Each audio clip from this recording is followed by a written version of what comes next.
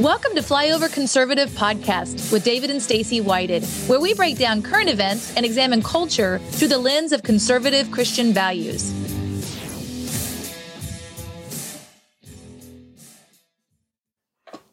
Today on the Flyover Conservative Podcast, we're going to be joined by somebody that I don't know how the Catholic Church ranks it. What you got to be a saint, or whatever. But in my world, a guy that I would classify as a saint today, someone who he and his wife have done work that is disturbing in a way that most people wouldn't be able to look at the things that they've looked at, go to the places that they've gone to. Most people avoid them. Most people couldn't handle it. The nicest, most incredible couple in the world. Heroes in the faith. Heroes. But at the same time, most of the stuff we talk about in the show is too disturbing and too graphic to actually put on to be rated R if we talked about everything they have. But you're going to enjoy this episode and get your pencils ready. You're going to learn some great kingdom principles from Vidar Lagarde from Safari. Yay! Welcome! Woo! Thank you. Great to be with you all. And thank you for everything you do, getting the message out and fly over land and beyond. Man, we are honored to have you on the show today. You know, obviously this is your second time, maybe third time that you've been on our show. We will put those past episodes down in the notes so you all can see Vidar's story, because it truly is powerful what they've been able to do all across the world, even in the Congo. You guys are working right now. Yep. If you are listening on Apple or Podbean, any of those places, you can go down to the links below. If you're part of the BEK network, you can go to flyoverconservatives.com, access those past episodes and watch them, because there's always a lot to learn from you, Vidar. You know, you grew up in the what a lot of people consider the utopia of Scandinavia. Came to the United States, land, right? Bernie Sanders. That's where when he dies, he's going to go to Scandinavia or Moscow, and then you get called to one of the most dangerous places in the world. I mean, literally, to the Congo. And so you've been facing your fears, walking through there, depending on God in a powerful way for a long time. Yeah, it's, I can't think of any better way to live than just walk with God. Amen. It's an exciting lifestyle, and it's very rewarding as well. That is so true. You know, the safest place to be is in the center of God's will. Even if it seems like the most dangerous place you could be, you're the safest when you're following what God's called you to do. Yeah, that's true. That's true. And, the absolute worst thing somebody can do to me is just send me home early, and I'll be walking on streets of gold. So, there you go. Just change your address prematurely. Yeah. I want to drill in with something real quick with you today, because we've had conversations, the Reawaken America events, and I look forward to seeing you there in Virginia, coming up, soon with that. But you deal a lot with what I call like kingdom principles. Now, we were business owners our whole life until, year and a half ago, whatever, we started this show.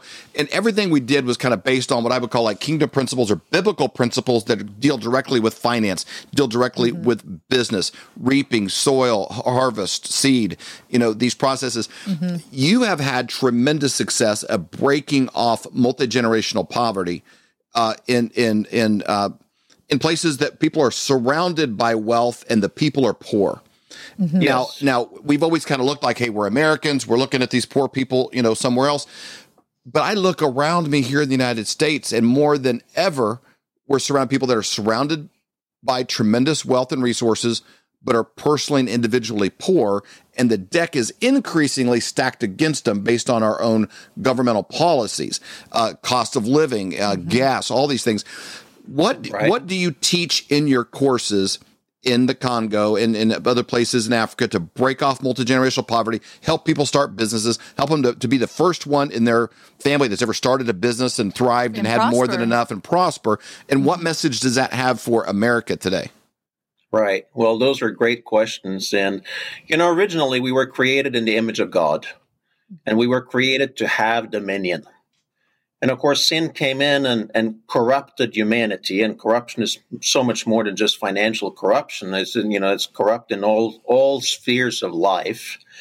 But if you look at the Old Covenant, he said there in the promises of the covenant in Deuteronomy chapter 28 that we are to be the head and not the tail.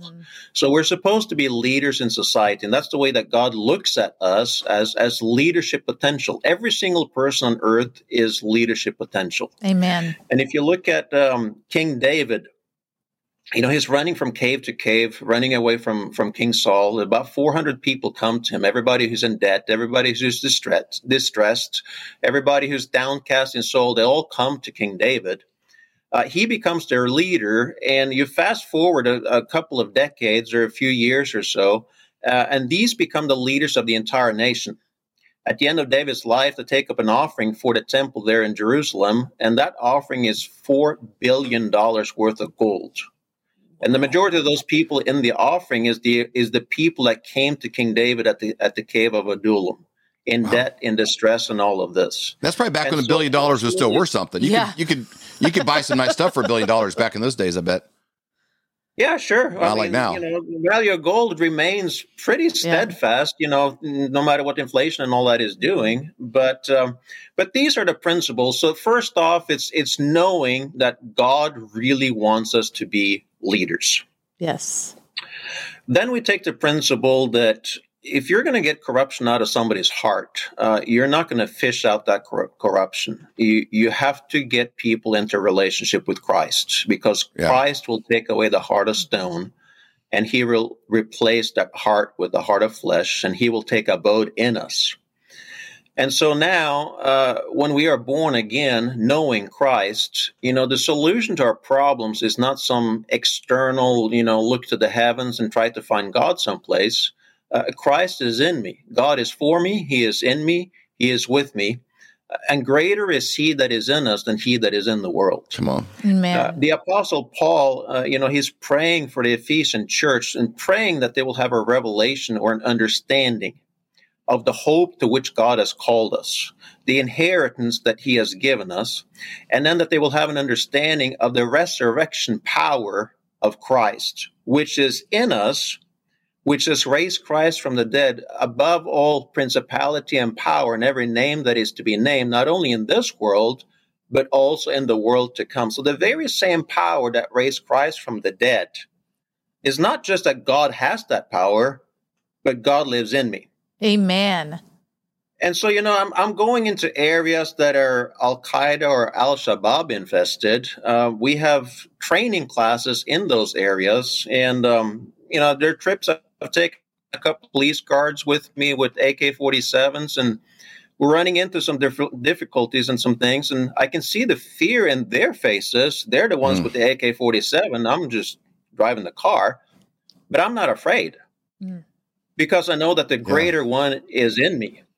And I know that the same power that raised Christ from the dead is the very same power that is in me. Yeah. You have to have some uranium-238, some kind of knowledge like this if you're going to go into some of these dangerous places, but also knowing that you don't chase out darkness. If you go into a dark room, you don't find a cardboard box and box up the darkness and ship it out. You look for the solution, right? You look for the light switch.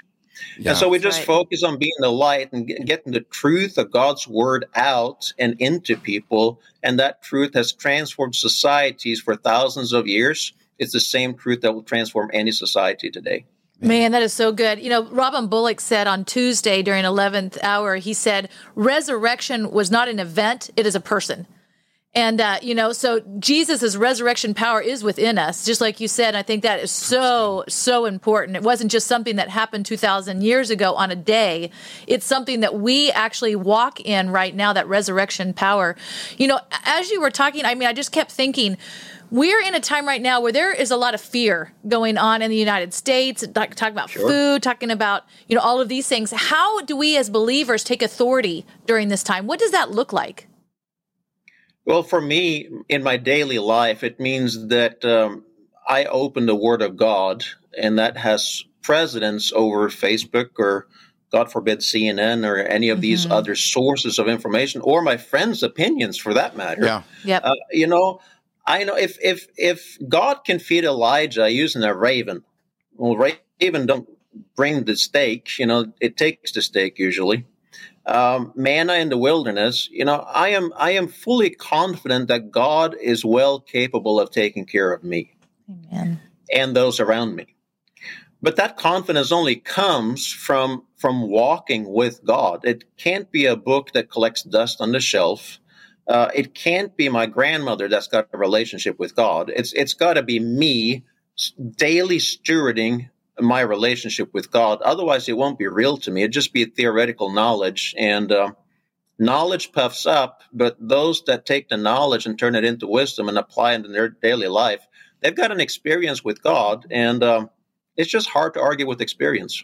That's so good. True. SafariMission.org. I'm going to show people your website real quick. If they want to, financially partner with the work you're doing, like there's the kind of mission works, and it is important to just, you're taking food and you're giving relief, but you guys bring mental food, spiritual food. You're training up generations of people that can break these cycles of poverty and actually become financially independent in their own way, starting little businesses, starting things.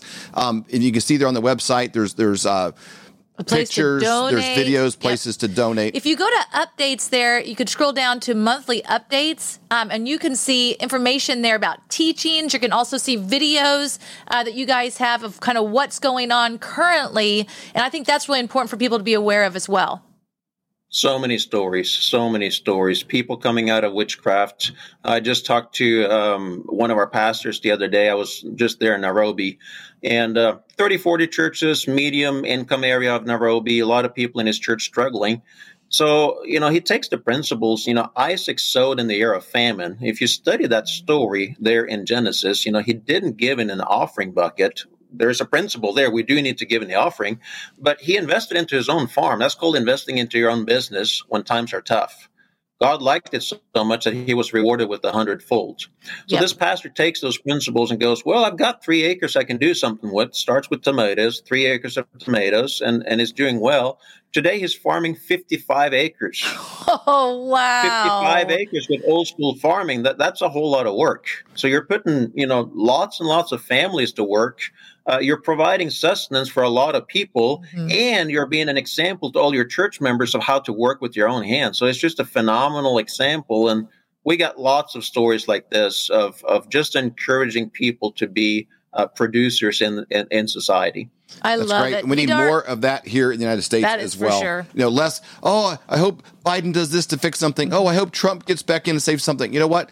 They may never, but I can. That's right. And God has equipped me to rise above what's going on, and I don't have to be under their authority, because when God looks up, he sees nothing, and I'm under his leadership. And I think that's what the church needs to grab a hold of and lead by example in the United States as well. Vidar, thank you so much for joining us today. We really appreciate your time.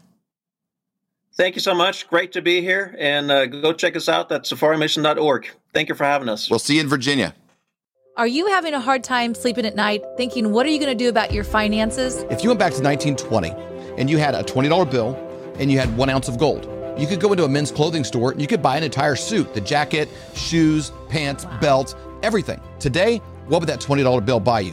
You couldn't buy a handkerchief for the $20 bill, but that 1 ounce of gold would still buy you, even today, it would buy you an entire men's suit, shoes, belt, pants, jacket, everything. That's the difference. But today, that change is happening faster than ever. And we know a guy by the name of Dr. Kirk Elliott that we've known for over 25 years. He has 2 PhDs. This is who we're actually using. This is who our friends and family are using. And he's a guy we trust completely. And in today's era, you need somebody you trust. So go to flyovergold.com and learn how to protect yourself against an inflating dollar.